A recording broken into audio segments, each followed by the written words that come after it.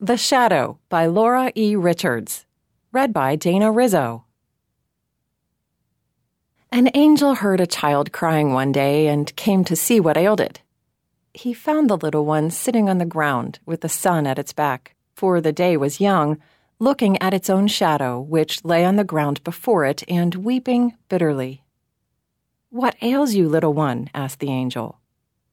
"The world is so dark," said the child. "See, it is all dusky gray, and there is no beauty in it. Why must I stay in this sad, gray world?" "Do you not hear the birds singing and the other children calling at their play?" asked the angel.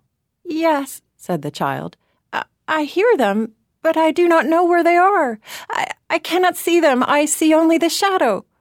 Moreover, if they saw it, they would not sing and call, but would weep as I do."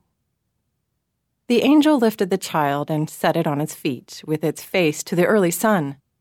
"Look," said the angel. The child brushed away the tears from its eyes and looked. Before them lay the fields all green and gold, shining with dewdrops, and the other children were running to and fro, laughing and shouting, and crowning one another with blossoms. "Why, there are the children," said the little one. "Yes," said the angel, "there they are." And the sun is shining," cried the child.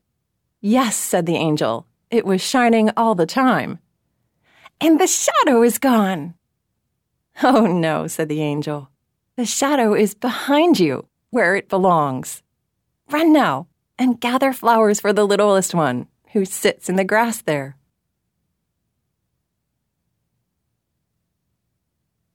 A production of We Are One Body Audio Theater.